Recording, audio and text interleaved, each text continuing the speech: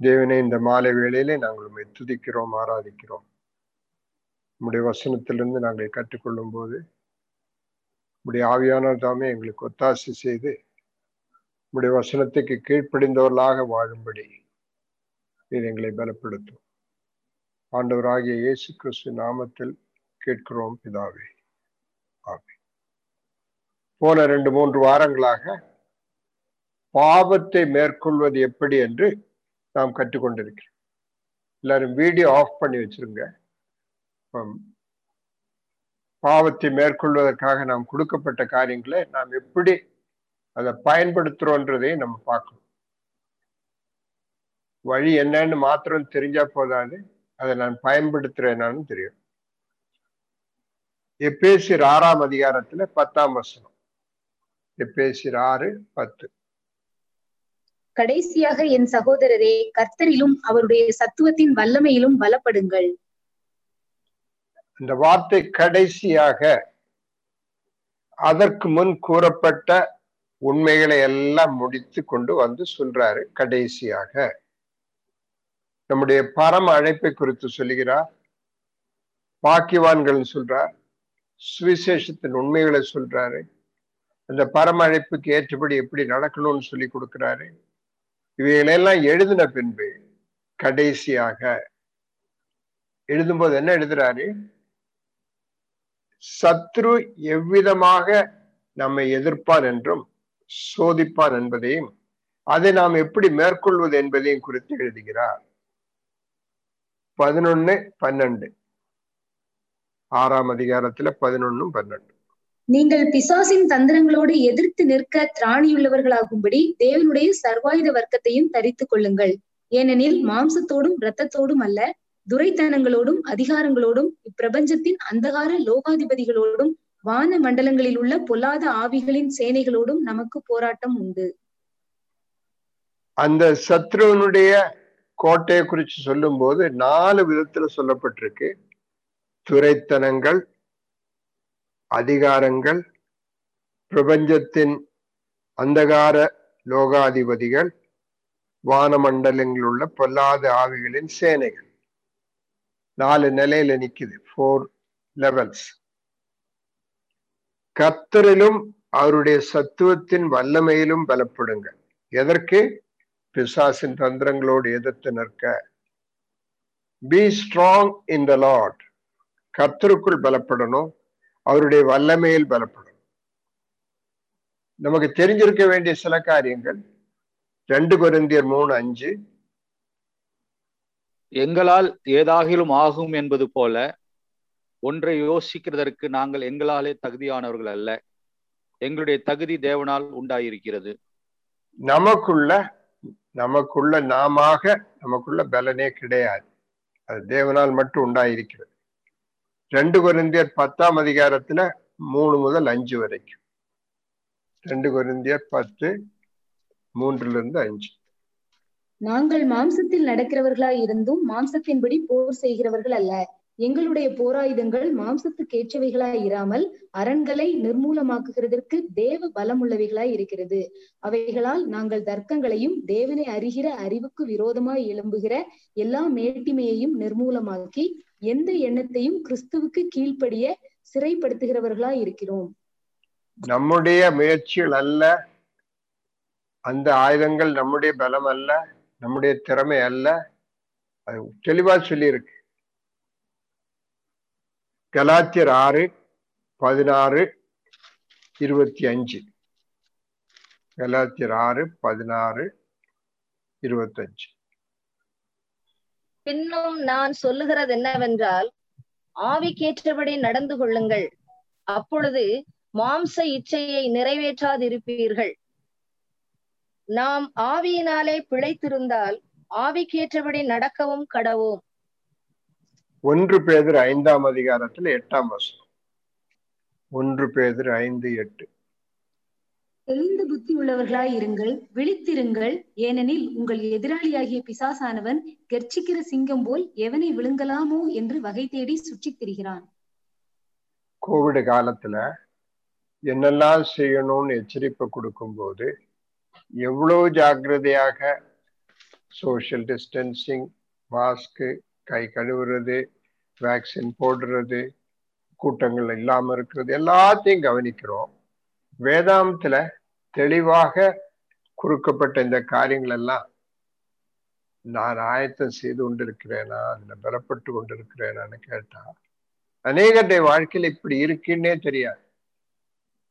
இப்படிப்பட்ட கிருபைகளை கொடுத்திருக்கிறாருன்னே தெரியல. 3 காரியங்கள் தெரியணும்.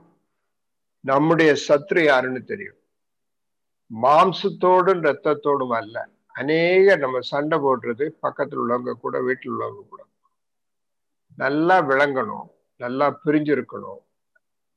அவங்களுக்குள்ள அந்த சண்டையை மூட்டி விட்டு நமக்குள்ள சண்டையை உண்டாக்குறது அவங்க அல்ல, அதற்கு பின்னால வேலை செய்யற பிசாசு. போன வாரம் நான் சொன்னேன், பிசாசுடைய பெரிய ஒரு ஆயுதம்னு சொல்றது இந்த விறகெல்லாம் உடைக்கிறதுக்கு ஆப்பு வைப்பாங்க, வெட்ஜுன்னு சொல்லுவாங்க. 2 பேருக்கு இடையில, தேவனுக்கு இடையில நமக்கு இடையில வைக்கிற ஆப்பு. அப்ப ஒரு கேள்வி, தேவன் உன்னை நேசிக்கிறாரா, நீ தனிமையில இருக்கிறீல்ல, நீ தேவனுடைய பிள்ளையா? நேற்றெல்லாம் போன வாரம் அதுதான் பார்த்தோம். இந்த ஒரு கேள்வியை போட்டுட்டு அவன் போயிடுவான்.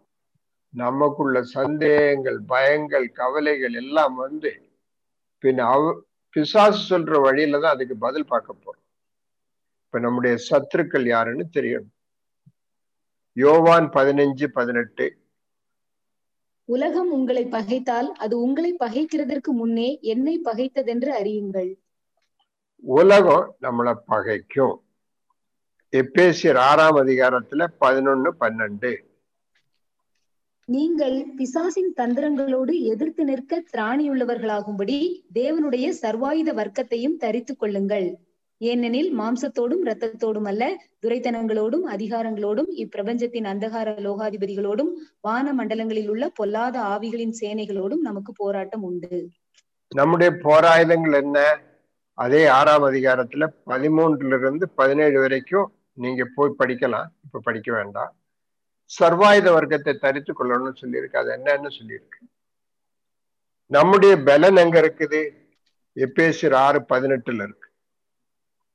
எந்த சமயத்திலும் சகல விதமான வேண்டுதலோடும் விண்ணப்பத்தோடும் ஆவியினாலே ஜெபம் பண்ணி அதன் பொருட்டு மிகுந்த மன உறுதியோடும் சகல பரிசுத்தவான்களுக்காகவும் பண்ணும் வேண்டுதலோடும் விழித்துக் கொண்டிருங்கள். சர்வாயுத வர்க்கத்தை எல்லாம் தரித்து கொண்டாலும் செய்ய வேண்டிய ஒரு பெரிய காரியம் ஜெபத்துல தரித்திருப்பது. போன வாரம் நம்ம பார்த்தோம், கர்த்தராகிய இயேசு கிறிஸ்துவ சோதிக்க பிசாசு வந்தது. எப்படி சோதிக்கிறார்? இன்றைக்கு அதைத்தான் தெளிவா ஞாபகம் விட்டு திரும்ப விரும்புறேன்.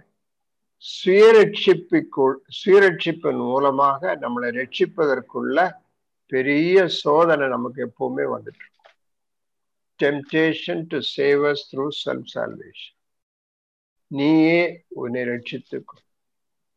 இந்த கல்ல அப்பமா மாற்று, இந்த கல்ல அப்பமா மாற்று. நம்முடைய உள்ளத்துல முதலாக உருவாக்க விரும்புவது பயம், திகில்.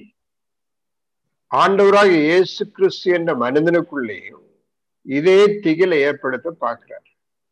கர்த்தராகிய இயேசு கிறிஸ்து நம்மளை ரட்சிப்பதற்காக அனுப்பப்பட்டவர்.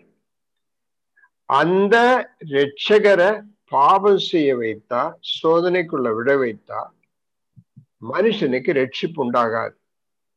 நம்ம ஞாபகத்துல வைக்க வேண்டியது, பிசாசுக்கு ஒரே ஒரு லாக்கு தான் உண்டு: திருடவும் கொல்லவும் அழிக்கவும் வருகிறார். இத அநேக வேளையில மறந்து போறோம். திருடவும் கொல்லவும் அழிக்கவும் வருகிறார். அவனுடைய ராஜ்யத்தை ஸ்தாபிக்க பிசாசு விரும்புறார். அவருடைய ராஜ்யத்தை ஸ்தாபிக்க, அந்த ராஜ்யத்துல அவனுடைய அடிமைகளா இருக்க வேண்டியது மனுஷன் அடிமைகளா வைக்க விரும்புறான். ரொம்ப ஞானி, ரொம்ப தந்திரசாலி, அதிக வல்லமை உள்ளவரா இருக்கு. அதனாலதான் ஆண்டவர் வேதாம் என்ன சொல்லுது? உலகம் முழுவதும் பொல்லாங்கானுக்குள் கிடைக்கிறது. அவனுக்கு ஒரு பேரே ஆண்டவர் கொடுத்தாரு, உலகத்தின் அதிபதி. அப்போ ஜனங்கள் அவனுக்கு கீழே இருக்கணும்னா அவரு செய்ய வேண்டிய முக்கியமான சில காரியங்கள் உண்டு. மக்களை சந்தோஷமா வைத்திருக்கணும், திருப்திரா வைத்திருக்கணும், அவங்கள சமாதானத்தோடு வச்சிருக்கணும், சுய நம்பிக்கையோடு வச்சிருக்கணும், எங்களால முடியும்ன்ற அந்த நம்பிக்கையோடு வச்சிருக்கணும். அப்ப இப்படி இருந்தா தான் அவங்க ஓடி நடந்து வேற வழிகளை தேட மாட்டாங்க. நம்ம இன்னைக்கு தேடுறது என்ன? சந்தோஷமா இருக்கணும், சமாதானமா இருக்கணும். அதுக்காக உள்ள எந்த வழியும் கையால நம்ம ஆயத்தமா இருக்கணும். இந்த பிசாசுக்கு நீண்ட கால நோக்கம் உண்டு, அவசரப்பட்டு ஒன்றும் செய்யல. அதுல நீண்ட கால நோக்கத்தில் அவன் கையாள விரும்புவது, அடக்கி அடிமையாக்க விரும்புவது மனிதனுடைய மனசு தான். Conquer the mind of human beings. மனிதனுடைய மனதைத்தான் கவர விரும்புறான், அங்கதான் அரசாட்சி செய்யணும்னு விரும்புறார். தாட் லைஃப், நம்ம யோசிப்பது, சிந்திப்பது, நினைப்பது, அந்த இடத்துல அதற்காக அவன் பயன்படுத்துற பெரிய ஒரு கருவி தான், ஒரு ஆயுதம் தான் அறிவு. அறிவினுடைய நோக்கத்தை வளைத்தி ஒடித்து திருப்பி தவறா கொண்டு வந்து அந்த நோக்கத்தை நம்முடைய உள்ளத்துல புகுத்திட்டான். இதை நம்ம படிச்சிருக்கிறோம். The purpose of knowledge has been twisted. தேவனுடைய ராஜ்யத்தில் ஏதேன் தோட்டத்துல மனிதனை வச்சிருக்கும் போது அந்த அறிவை கொடுக்கிற கனி அங்க இருக்கு. நன்மை தீமையை பகுத்தறிய அறிவு. கேள்வி இதுதான், அறிவுக்கு பின் கீழ்ப்படிதலா, கீழ்ப்படிதலுக்கு பின் அறிவா? அறிவுக்கு பின் பரிசுத்தம் அடைவதா, பரிசுத்தம் அடைந்ததற்கு பின் அறிவை சேருவதா? புரியணும். அந்த கனிய சாப்பிட்ற வேளையில கிடைக்க போறது அறிவு. ஆண்டவராகிய பிதாவாகிய தேவன் சொல்றார், நீ அந்த கனியை புசிக்க கூடாது. உருவாக்கப்பட்டவர், அந்த மனிதனை தேவன் உருவாக்கும் போது அவனுக்கு யோசிக்கவும், சிந்திக்கவும், ஆராயவும், தீர்மானங்கள் எடுக்கவும், கண்டுபிடிக்கவும் எல்லாம் உள்ள திறமையை கொடுத்து நேர்த்தியாக மனுஷனை செஞ்சார். இதெல்லாம் தேவனால் மனிதனுக்கு கொடுக்கப்பட்ட கிருபைகள். அவனுக்கு கொடுத்த வேறொன்று சுயாதீனம். God has given him free will. ஆனா உருவாக்கப்பட்ட மனிதனுக்கு புரிந்திருக்க வேண்டிய ஒரு உண்மை, என்னுடைய சுயாதீனம் என்பது உருவாக்கப்பட்ட தேவனுக்கு கீழே இருக்கும்போதுதான் அது உண்மையான சுயாதீனமா இருக்கும். இதை எக்ஸ்பிளைன் பண்ணியிருக்கேன் பல தடவை. ஒரு ஆட்டோமேட்டிக் காரை உருவாக்குனாங்க சயின்டிஸ்ட் எல்லாம் சேர்ந்து, என்ஜினியர்ஸ் எல்லாம் சேர்ந்து. கம்ப்ளீட்லி ஆட்டோமேட்டிக், எல்லாம் தானா செய்யும், நம்ம ஒண்ணுமே சொல்ல வேண்டிய தேவை. கேஸ் ஃபில் பண்ணிட்டு வரும், டயர்ல ஏர் இருக்கான்னு செக் பண்ணிக்கிடும், போக வேண்டிய இடத்துல உட்கார்ந்து சொன்னா போதும் நம்மளை கொண்டு விடும். அப்படி ஆட்டோமேட்டிக். அந்த வண்டி கார் ஒரு நாளைக்கு 500 கிலோமீட்டர் வேகத்துல ஓட ஆரம்பிச்சிச்சு. அது எரிஞ்சு போயிருச்சு. ஏன் எரிஞ்சிச்சு? அதை உருவாக்குனவங்க ஓட வேண்டிய ஸ்பீடு 250 வச்சிருந்தாங்க. ஆட்டோமேட்டிக்கா இருந்து எல்லாம் செய்யலான்னு தீர்மானம் பண்ணும் போது அழிந்து போயிடுச்சு. என்னை உருவாக்கின தேவன் எனக்கு சுயாதீனத்தை கொடுத்திருந்தாலும் என்ன வேணாலும் செய்யலாம். ஆனா அந்த சுயாதீனம் உருவாக்குனவருடைய பெரிய திட்டத்துக்குள்ள, ஆளுகைக்குள்ள இருந்தா தான் உண்மையான சுயாதீனமா இருக்கும். இல்லாட்ட அழிவுதான். தீர்மானம் செய்வதில் ஆண்டவர் என்ன விரும்புறார்? மனிதன் தேவனை சார்ந்திருக்கணும்னு விரும்புறார். அவருடைய நடத்துதலுக்குள்ளாக மனுஷன் இருக்க வேண்டும் என்று விரும்புகிறார். தீர்மானங்கள் தேவனுக்கு ஏற்றபடி இருக்கணும்னு விரும்புறார். இப்ப ஒரு தீர்மானம் கொடுக்கப்படுது, தேவன் சொன்னபடி செய்வதா செய்யாமல் இருப்பதா? இங்க பார்க்கணும். களங்கமற்ற ஒரு வாழ்க்கைன்னு சொல்லும் போது அநேக சிறு குழந்தைகளை குறித்து சொல்லுவாங்க. சின்ன பிள்ளைகள் களங்கமற்றவர்கள், இன்னசென்ட். ஆனா உங்களுக்கு எல்லாருக்கும் தெரியும், நீங்க சின்ன பிள்ளைகளா இருக்கும்போது உங்களுடைய சின்ன பிள்ளைகளோ அவங்களுக்குள்ள எல்லா விதமான குறும்பும், திருட்டுத்தனம், ஏமாற்றம் எல்லாம் இருக்கு. அவங்க களங்கமற்றவர்கள் அல்ல. பாவம் இருக்கு. பொய் சொல்ல தெரியும், பொய் சொல்லிட்டு மறைக்க தெரியும், கோவப்பட தெரியும், ஏமாற்ற தெரியும், எல்லாம் தெரியும். அப்படி உண்மையாக களங்கமற்றது, அதாவது பாவமே அறியாத ஒரு நிலையத்தான் களங்கமற்றதுன்னு சொல்லுவது. அப்படி இருந்த ஒரே ஒரு மனுஷன் தான் ஆதாம் ஏவாள். பாவம் செய்வதற்கு முன் அவர்களுக்கு பாவம் என்னன்னே தெரியாது. ஆனா பரிசுத்தம்னா என்ன? பாவம் என்ன என்று தெரிந்து செய்யாமல் இருக்கும். தேவனை குறித்து சொல்லுவது, தேவன் பரிசுத்தர், அவருக்கு பாவம் என்னன்னு தெரியும், செய்ய மாட்டார். அவர் களங்கமற்றவர்னு சொல்ல முடியாது, அவருக்கு பாவம் என்னன்னு தெரியும். அப்போ களங்கம் இல்லாமல் இருந்த இன்னசென்டா இருந்த ஆதாம் பரிசுத்தவான் ஆக வேண்டும் என்றால் அங்க ஒரு தீர்மானம் எடுக்கணும். அதை செய்யக்கூடாதுன்னு தேவன் சொன்னது செய்யாம இருக்கும், பாவம் செய்யாம இருக்கும். அதுக்குள்ள வாய்ப்பு கொடுக்கப்பட்டது. அப்போ தேவன் சொன்னதை விசுவாசிக்க வேண்டிய ஒரு முதல் தீர்மானம். தேவன் சொன்னது சரியா? அந்த கனியை சாப்பிட்ட நாளில் நீ சாகவே சாவான்னு தேவன் சொன்னாரு, சாகவே மாட்டேன்னு பிசாசு சொன்னாரு. யாரு சொன்னது உண்மை? உடனே என்ன சொல்லுவோம்? தேவன் சொன்னது. ஆனா யார நம்பினாங்க? அதான் நம்பினது பிசாசு. இன்றைக்கு என்ன ப்ராப்ளம்? எப்படி வாழணும்னு வேதாமம் சொல்லுது, எப்படி வாழணும்னு உலகம் சொல்லுது. Love of money is root of all evil வேதாமம் சொல்லுது, lack of money is root of all ஈவில்னு உலகம் சொல்லுது. எதை நம்புறோம்? உங்களுக்கு தெரியும், அதை நம்புறீங்க. தேவன் சொல்றதையா நம்புறோம், உலகம் சொல்றதை நம்புறோம். பாருங்க, அவிசுவாசம்ன்ற விசுவாசிப்பதா விசுவாசியாமல் இருப்பதான்ற முதல் தீர்மானத்துல மனிதன் தவறுனா, பாவம் என்பது தேவனை விசுவாசியாமல் இருப்பது. பரிசுத்தாவியானோர் உலகத்துக்கு வரும்போது பாவத்தை குறித்து கண்டித்துணர்த்துற முதல் வேலையை செய்யும்போது என்ன அது? தேவனை விசுவாசியாமல் இருக்கும் பாவத்தை குறித்து.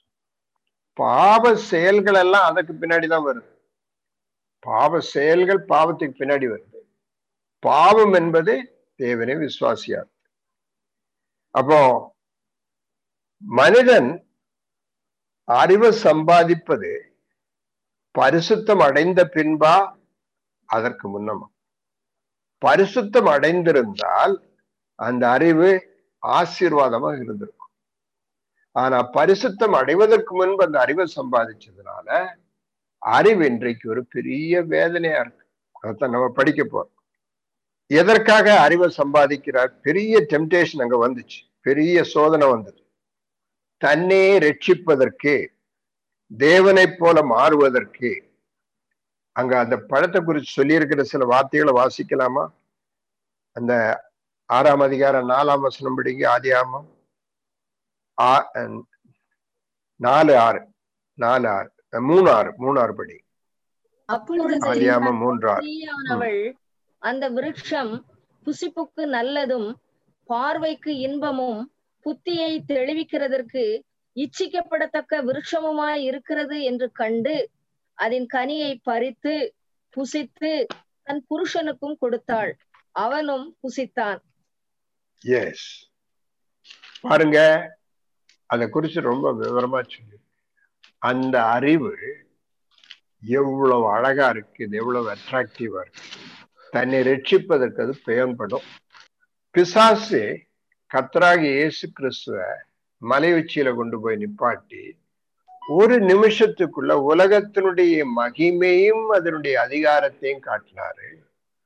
இங்க பிசாசு ஒரு நிமிஷத்துல, ஒரு நொடிப்பொழுதுல இந்த 3 காரியங்களையும் ஆதாமுக்கு அவ்வாளுக்கு காட்டினார். பார்வைக்கு அழகா இருக்கு, வெரி அட்ராக்டிவ்.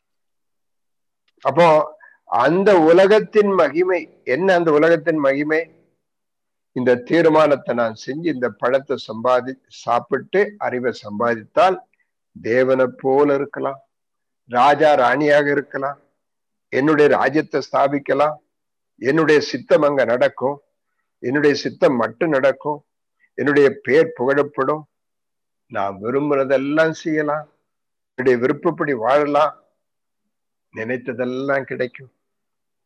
என்னுடைய உரிமைகள் எல்லாம் நான் கொண்டாடலாம். டக்குன்னு ஒரு நிமிஷத்துல இதெல்லாம் தெரியுது. என்ன செய்யறான்? அந்த கனியை சாப்பிட்டான். உலகத்தின் மகிமை அதனுடைய அதிகாரத்தை ஒரு நொடிப்பொழுதுல காமித்து, நீர் என்னை பணிந்து கொண்டால் இவைகள் எல்லாம் உடையதாகும் சொன்னார். It was very tempting, very tempting. முதல் மனிதன், முதல் ஆதாம் பாவத்தில் விழுந்தான், பாவியாக மாறினான். பரிசுத்தவானா மாறல, பாவியா மாறினான். அந்த ஒரு மோமெண்ட்ல பரிசுத்தவானாக கூடிய பெரிய வாய்ப்பு இருந்தது.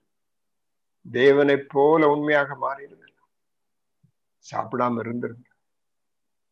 பாவம் மனிதனுக்குள்ளே வந்தது, தேவனை விட்டு பிரிந்த அனுபவம் வந்தது, மரணம் உள்ள வந்தது, எல்லாருக்குள்ளே அது வந்தது.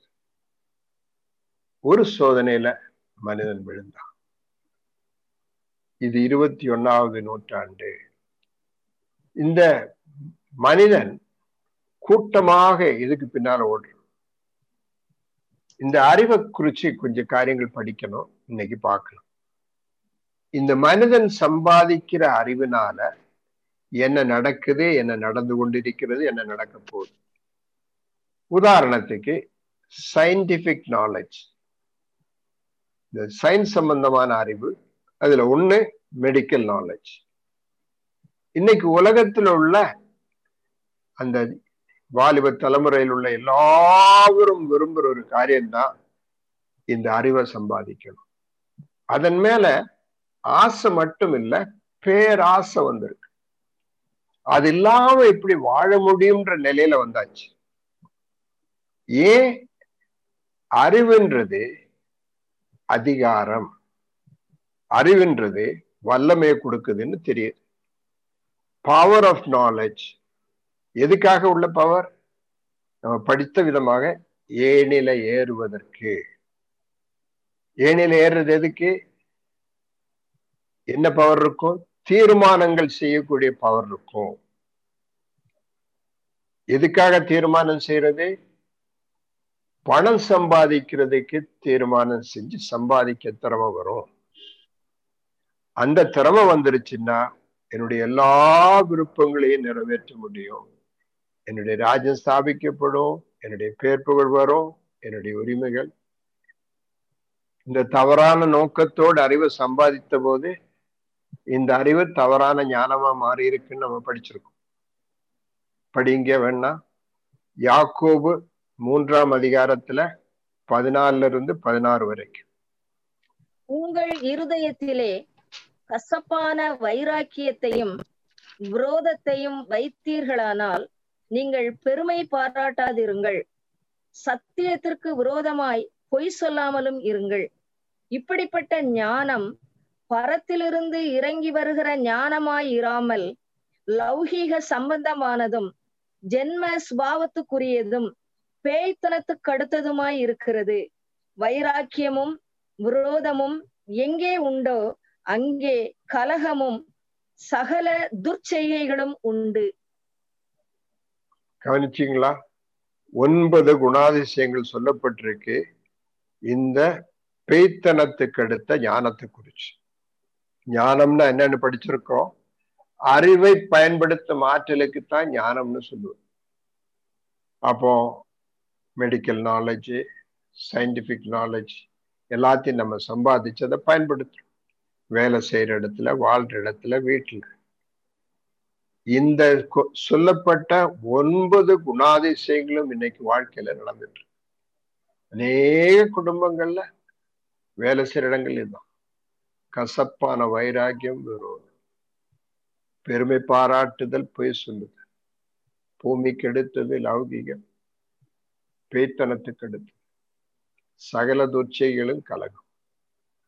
ஏன் தேவனுக்கேற்ற பரலோகத்துக்கேற்ற பரலோக ஞானம் ஏன் வரல? அதுக்கு எப்பவுமே நம்ம கேட்டுட்டு இருக்க கேள்விதான், ஏன் வரல? நோக்கம் தவறா இருப்பதுனால அறிவு தவறான ஞானமா மாறிடுச்சு. இது எதுக்கு கொண்டு நடத்தது? 4ஆம் அதிகாரத்துல யாக்கோபு 4:1-2 உங்களுக்குள்ளே யுத்தங்களும் சண்டைகளும் எதினாலே வருகிறது? உங்கள் அவயவங்களில் போர் செய்கிற இச்சைகளினால் அல்லவா?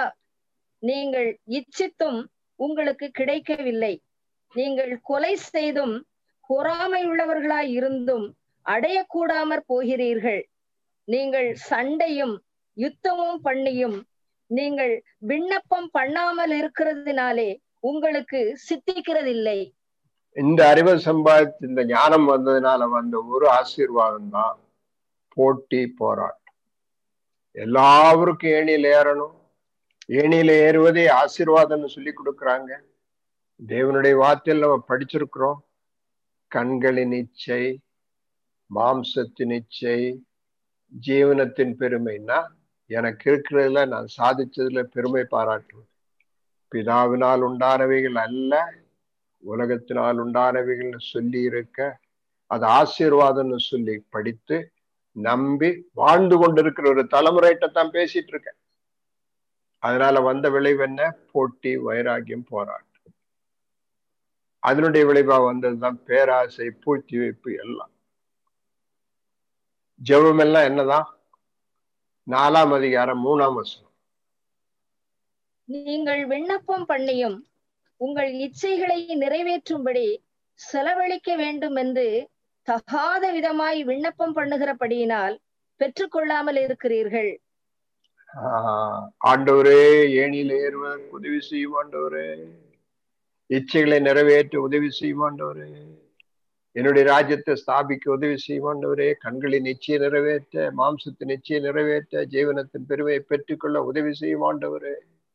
என்னுடைய சுருக்கமான ஜெபத்திற்கு பதில் கேட்டு பெருக்கமான ஆசீர்வாதத்தை கொடுத்தான்னு சொல்லிட்டு இருக்கோமே, எதை கேட்டு வாங்கிட்டு இருக்கோம்? இதைத்தான் பிசாசு சொன்ன ஒரு கொஞ்ச நேரத்துக்குள்ள காமிச்சிட்டு கொடுத்தா, இதெல்லாம் நான் கொடுக்குறேன் என்னை வணங்கினான். பொய்களுக்கு பிதாவா இருக்கிற பிசாசு இதெல்லாம் கொடுத்துட்டு சொன்ன உன்னுடைய தேவன் தான் கொடுத்தான்னு பொய்ன்னு சொல்லிட்டு போவான். அந்த பொய்யை நம்பிக்கொண்டு இருக்கிற கிறிஸ்தவன் தான் இன்னைக்கு அதே. இதெல்லாம் தேவ ஆசீர்வாதம்னு சொல்லிட்டு இருக்கோம். 4 வேற ஆள் படிங்க. விபசாரரே, விபசாரிகளே, உலக சிநேகம் தேவனுக்கு விரோதமான பகை என்று அறியீர்களா? ஆகையால் உலகத்துக்கு சிநேகிதனாயிருக்க விரும்புகிறவன் தேவனுக்கு பகைஞனாகிறான். கவனிங்க, அநேக மணவாட்டிகள் கிறிஸ்துவுக்கு திருமணம் பண்ணிக்கிட்டாங்க. ஆனா கிறிஸ்துவுக்குள்ள திருப்தியா இல்லாம இருக்கிறதுனால உலகத்தோடு விபசாரம் பண்ணி வாழ்றாங்க. இது ஆசீர்வாதம் சொன்ன இப்படி தேவனுக்கென்று பிரித்தெடுக்கப்பட்ட வாழ்க்கையை வாழ வேண்டியவங்க உலகத்தோடு விபசாரம் பண்ணி அது ஆசீர்வாதம் சொல்லிட்டு இருந்த எப்படி? இவைகளெல்லாம் கேட்டபோது பொருளாசைக்காரலா இருந்த பரிசேயர்கள் இயேசு கிறிஸ்துவை ஏளனம் பண்ணி சிரித்தார்கள். போன வாரம் நான் சொன்னேன், யோவான் கரெக்ட் பண்ணதுனால யோவானுடைய கழுத்தை வெட்டினாங்க, பேதுருவை சிறைச்சாலையில போட்டாங்க, யாக்கோபினுடைய கழுத்தை வெட்டினாங்க, யோவானை நாடு கடத்தினாங்க, பவுலை சித்திரவதை பண்ணாங்க. நடந்துட்டே இருக்கு. அப்ப இந்த அறிவு, இந்த ஞானம், இதை சம்பாதிக்க ஓடுனதுக்கு பின்னாடி போனதுனால உலகத்தை சிநேகிப்பதற்கு, நேசிப்பதற்கு நம்மளை தள்ளி விட்டுட்டே இருக்கு. இந்த அறிவை சம்பாதிச்சவங்க இன்னைக்கு ஒரு முக்காவாசி தேவர்களா மாறிட்டாங்க. ஆங்கிலத்துல டெமிகாட்ஸ்ன்னு சொல்லுவாங்க. மெடிக்கல் சயின்ஸ்ல வச்சு சொல்றேன். ஆஸ்பத்திரியில வேலை செய்யறவங்களும் பெரிய ஒரு ஆர்மியா இருக்கிறாங்க. ஒரு பெரிய ஆர்மி. எக்யூப்மெண்ட்ஸ், அவங்க வைத்திருக்கிற கருவிகள் இருக்க, சிடி ஸ்கேனா இருக்கலாம், எம்ஆர்ஐயா இருக்கலாம், மற்ற கார்டியாலஜி லேப் எல்லாம் இருக்கு, நிறைய இருக்கு. அவங்களுடைய பெரிய ஆயுதங்களா இருக்கு. எதற்குள்ள ஆயுதங்கள்? உங்களை எல்லாம் மற்றுள்ளவங்களை அடிமைகள் ஆக்குறதுக்குள்ள ஆயுதங்களா இருக்கு. மெடிசின்ஸ் இன்க்ளூடிங் வேக்சின்ஸ், மற்றுள்ளவங்களுடைய வாழ்க்கையை கண்ட்ரோல் பண்றதா இருக்கு. அவங்களுக்கு தெரிஞ்ச வழிமுறைகள் இருக்க, எல்லாவரையும் மேற்கொள்வதற்கு கீழ்ப்படுத்துறதுக்கு உதவியா இருக்கு. இவைகள் எல்லாம் இன்னைக்கு மனிதனுடைய வாழ்க்கையை பரிபூர்ணமாக கண்ட்ரோல் பண்ண ஆரம்பிச்சிருக்கு. ஆங்கிலத்துல சொல்லுவேன், ஸ்லேவிஷ் டிபெண்டன்ஸ் ஹஸ் கம். அடிமைகளைப் போல இவைகளை சார்ந்து நம்பி வாழும் அடிமை வாழ்க்கை வந்தாச்சு. ஒரு 20-30 வருஷத்துக்கு முந்தி எங்க ஆஸ்பத்திரியில வர்றவங்க எல்லா பேஷண்ட்ஸ், முக்காவாசி பேஷண்ட்ஸ் என்கிட்ட சொல்லுவாங்க, ஐயா நர்சம்மா எங்களுக்கா ஜெபம் பண்ணுங்க, ஆண்டவர் சுகம் கொடுத்தா சுகம். இன்னைக்கு வர்றவங்க என்ன கேட்குறாங்க, எம்டி இருக்காரா, ஸ்பெஷலிஸ்ட் இருக்காங்களா, எம்ஆர்ஐ இருக்கா, சிடி இருக்கா, இல்லாட்டா சொல்லுங்க நாங்க பெரிய ஆஸ்பத்திரிக்கு போயிடுவோம். இன்னைக்கு எதன் மேல நம்பிக்கை? அன்னைக்கு தேவனை சார்ந்திருந்தாங்க, இன்னைக்கு மனிதனையும் மருந்தையும் மெஷினையும் அவனுடைய வழிமுறைகளையும் சார்ந்திருக்கிறாங்க. இதை கொண்டு வந்து இந்த மனுஷனுடைய உள்ளத்துல புகுத்தினது யாரு? இதே மருத்துவர்கள் தான். அதனாலதான் சொன்ன இவங்க தெய்வங்களா மாறிட்டாங்க. இது இல்லைன்னு சொல்லுங்க, இன்னைக்கு என்ன வருது? நடுக்கம், பயம். வேக்சின் இல்லையே என்னாச்சு, ஆக்சிஜன் இல்லையே என்னாச்சு. உண்மைதான், உண்மைதான். மருந்து இல்ல, டாக்டர் இல்ல, என்னாச்சு? More desperate dependence is coming up. யோவான் 5:43 படிங்க. யோவான் 5:43. நான் என் பிதாவின் நாமத்தினாலே வந்திருந்தும் நீங்கள் என்னை ஏற்றுக்கொள்ளவில்லை. வேறொருவன் தன் சுய நாமத்தினாலே வந்தால் அவனை ஏற்றுக்கொள்வீர்கள். பாருங்க, கர்த்தராகிய இயேசு கிறிஸ்து பிதாவினுடைய நாமத்துல வந்தபோது சொன்னார், நீங்கள் பறவைகளை விட மேலானவர்கள்.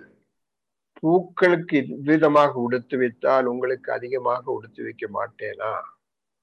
நீங்கள் ஒன்றுக்கும் கவலைப்பட வேண்டாம், என்னை விசுவாசியுங்கள், என்னை விசுவாசியுங்கள். இவைகளெல்லாம் உலகத்தால் நாடி தேடுகிறார்கள், இவைகளெல்லாம் உங்களுக்கு தேவை என்று உங்கள் பிதா அறிந்திருக்கிறார். நீங்களோ தேவனுடைய ராஜ்யத்தையும் அவருடைய நீதியையும் முதலாவதுன்னா முழு மனதோடு தேடுங்கள், அப்பொழுது உங்களை நாம் பரிபாலிப்போம், உங்களை பாதுகாப்பேன்னு சொன்னார். இதை கொடுத்துதான் பாதுகாப்பேன்னு சொல்லல. நீங்கள் கேட்டுக்கொள்வதற்கு முன்னமே உங்கள் தேவைகள் என்னதென்று தேவன் அறிந்திருக்கிறார். நம்ம அடிக்கடி படிச்சிருக்கிறோம், மனுஷனுடைய தேவை ஒண்ணுதான், உடைந்து போன உறவு சரியாகணும், தேவனோடு உள்ள உறவுக்குள்ள வந்து அவரை நேசிக்கணும், முழு இருதயத்தோடு, முழு மனதோடு, முழு ஆத்மாவோடு. அந்த நேசத்துல நான் என்னை நேசிப்பது போல பிறனை நேசிக்கணும். இது நடக்கும்போது தேவனுடைய சித்தம் வாழ்க்கையில நடக்கும், தேவனுடைய ராஜ்யம் வரும். அப்பொழுது எல்லாம் சரியா. அடிமைகளைப் போல சார்ந்து நடக்கிறதுனால எந்த வந்தது? பயந்து நடுங்கி சோர்ந்து இந்த அறிவின் மேல சார்ந்து வாழும் ஒரு வாழ்க்கை வந்திருக்கு. தேவனை விசுவாசிப்பதற்கு மேலாக நம்முடைய அறிவையும் திறமையும் நம்ப ஆரம்பித்த போது எல்லாம் போயிருச்சு. அறிவை தேடி கிடைத்த வாழ்வு. இந்த ஓட்டத்துல தேவன் எங்க? இந்த பயத்துல அப்படியே ஓடிட்டு இருக்கு. இப்ப பேசுறதெல்லாம் ஒரு விஷயம்தான் பேசிட்டு இருக்கோம் எல்லா பக்கம். ஒரு கால் நம்ம எல்லாம் கேட்டுக்கொண்டிருக்கிறவங்கிட்ட நான் கேட்கிறேன், இந்த கோவிடினால பாதிக்கப்பட்டவர்களோ உங்க உறவினர்களா இருக்கலாம், நண்பர்களா இருக்கலாம், அதனால வேலை போனவங்களா இருக்கலாம், ஒவ்வொருத்தருக்கும் ஏதோ ஒரு பாதிப்பு வந்திருக்கு. இந்த பாதிப்பு வந்த வேளையில இன்றைக்கு பயம் முழுசுதான். அதுக்கிடையில தான் இதை குறிச்சு பேசிட்டு இருக்கு. இதுக்கிடையில தேவன் எங்க? ஒரு மூலையில எங்கேயோ வச்சிருக்கோம், மூளை கொடுத்திருந்தான். The chariot of the prince of the world is running victoriously. எதை நம்ப வச்சிருக்கான் பாருங்க? ஆஸ்பத்திரிகள், vaccine, oxygen, ventilators, medicines, money. These are the answers today. இதான் பதில். ஆஸ்பத்திரிகள், vaccine, oxygen, ventilator, medicine, money. ஒரு பகுதியை மட்டும் இன்னைக்கு வாசிக்கிறேன், அதை வாசிச்சு இங்க முடிக்கலாம். 2 நாளாகமம் 15ஆம் அதிகாரத்துல 3ஆம் வசனம். இஸ்ரவேலிலே அநேக நாளாய் மெய்யான தேவனும் இல்லை, உபதேசிக்கிற ஆசாரியனும் இல்லை, வேதமும் இல்லை. அப்படி இருக்கும்போது 5:6 படிங்க. அக்காலங்களிலே வெளியே போகிறவர்களுக்கும் உள்ளே வருகிறவர்களுக்கும் சமாதானம் இல்லை. தேசங்களின் குடிகள் எல்லாருக்குள்ளும் மகா அமளி உண்டாயிருந்து ஜாதியை ஜாதியும் பட்டணத்தை பட்டணமும் நொறுக்கினது. தேவன் அவர்களை சகலவித இடுக்கத்தினாலும் கலங்க பண்ணினார். கவனிங்க, அக்காலங்களிலே வெளியே போகிறவர்களுக்கும் உள்ளே வருகிறவர்களுக்கும் சமாதானம் இல்லை. தேசங்களின் குடிகள் எல்லாருக்குள்ளும் மகா அமளி உண்டாயிருந்து ஜாதி ஜாதியையும் பட்டணத்தை பட்டணமும் நொறுக்கினது. தேவன் அவர்களை சகலவித இடுக்கத்தினாலும் கலங்க பண்ணினார். என்ன ஆகும் என்ற பயம், திகில், கவலை, வேதனை, கலக்கம், நடுக்கம், பல காரியங்கள் நடக்கிறது. கண்ணீர், நம்பிக்கையற்று போகும் நிலை. அநேக செய்திகளை கேட்டு கேட்டு உணர்ச்சியற்றவர்களாக ஆனார்கள். அப்படிப்பட்டவர்கள் இருவார். என்ன சொல்றாங்க? கழுத்தளவு தண்ணி வந்தாச்சு, நீ தலைக்கு மேல போனா என்னன்னு சொல்லி உட்கார்ந்து இருக்கிறவங்களும். இது நடக்கும்போது ஆசாரியன் வந்து ஆசான்ற அரசனுக்கு சொன்ன வார்த்தைகள் தான் அந்த அதிகாரத்தில் இருக்கு. 7:15ஆம் அதிகாரத்தில் 7ஆம் வசனம். நீங்களோ உங்கள் கைகளை நெகிழ விடாமல் திடன் கொள்ளுங்கள், உங்கள் கிரியைகளை பலன் உண்டு என்றார். என்ன பலன்? ஆசா இந்த வார்த்தைகளையும் தீர்க்கதரிசியாகிய ஓதேதின் அவன் திடன் கொண்டு அருவருப்புகளை யூதா பென்யமீன் தேசம் அனைத்திலிருந்தும் எப்ரேமின் மலை தேசத்தில் நான் பிடித்த பட்டணங்களில் இருந்தும் அகற்றி கர்த்தருடைய மண்டபத்தில் முன்னிருந்த கர்த்தருடைய பலிபீடத்தை புதுப்பித்து அவன் யூதா பென்யமீன் ஜனங்களையும் அவர்களோடு எப்ராயிமிலும் மனசேலும் சிமியோனிலும் இருந்து வந்து அவர்களோடு சஞ்சரித்தவர்கள் எல்லாவரையும் கூட்டினான். அவனுடைய தேவனாகிய கர்த்தர் அவனோடு இருக்கிறதை கண்டு இஸ்ரவேல் இருந்த திரளான ஜனங்கள் அவன் பட்சத்தில் சேர்ந்தார்கள். இது நடக்கிறதுக்கு முந்தி 14ஆம் அதிகாரத்துல 6ஆம் வசனத்துல 6ஆம் வசனத்துல யூதாவிலே பரிசையும் ஈட்டியும் பிடிக்கிற 3,00,000 பேரும் பென்யேமிலே கேடகம் பிடித்து வில்லை நாணேற்றுகிற 2,80,000 பேருமான சேனை ஆசாவுக்கு இருந்தது. இவர்கள் எல்லாரும் பராக்கிரமசாரிகள். 3 5 லட்சம். அவளுக்கு விரோதமாக எத்தியோப்பியனாகிய சேராஸ் 10,00,000 பேர்கள் சேர்ந்த சேனையோடும் 300 ரதங்களோடும் புறப்பட்டு மரேசா மட்டும் வந்தான். என்ன நடந்ததே? அவனை தோற்கடித்தார்கள் சொல்லி அந்த வேளையில இந்த வார்த்தை வந்தது. நீ முழு மனதோட தேவனை தேடுனா உன்னுடைய ராஜ்யத்துல யுத்தமே இருக்காது. 35 வருஷம் முழு மனதோடு ஆண்டவனை தேடுனா அந்த ராஜ்யத்துல யுத்தமே இல்லாம போயிடுச்சு. என்ன படிக்கிறோம், என்ன புரிகிறோம்? நானே என்னை ரட்சிக்க போறேன்னா ரட்சகராய் இயேசு கிறிஸ்துனுடைய கரத்துல முழுமையாக ஒப்பு கொடுக்க போறேன். சோதனை ஒண்ணுதான், ரட்சகரை மறந்து சுயரட்சிப்பு உண்டாக்குவது. அதுல மாட்டிக்கொண்டிருக்கிறோம்னா மனம் திரும்புங்கன்னு சொல்றேன். இந்த வார்த்தைகளை நீங்க போய் படிங்க, ஜெபம் பண்ணி வெயிட் பண்ணுங்க. தேவன் உங்களுக்கு வெளிப்படுத்தட்டும். ஜெபம் பண்ணுவோமா?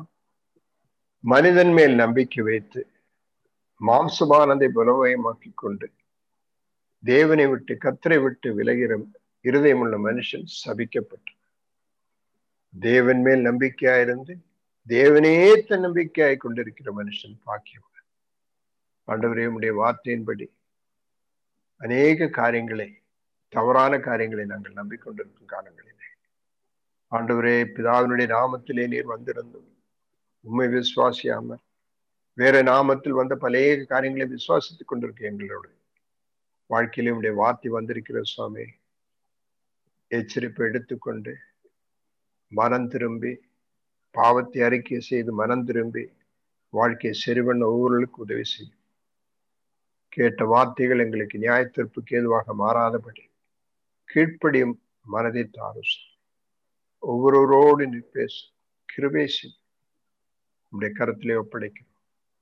இயேசு கிறிஸ்து நாமத்தில் எங்கள் ஜெபத்தை கேட்டருளும் பிதாவே. ஆமென். கர்த்தர் தாமே உங்களை ஆசீர்வதிப்பாராக.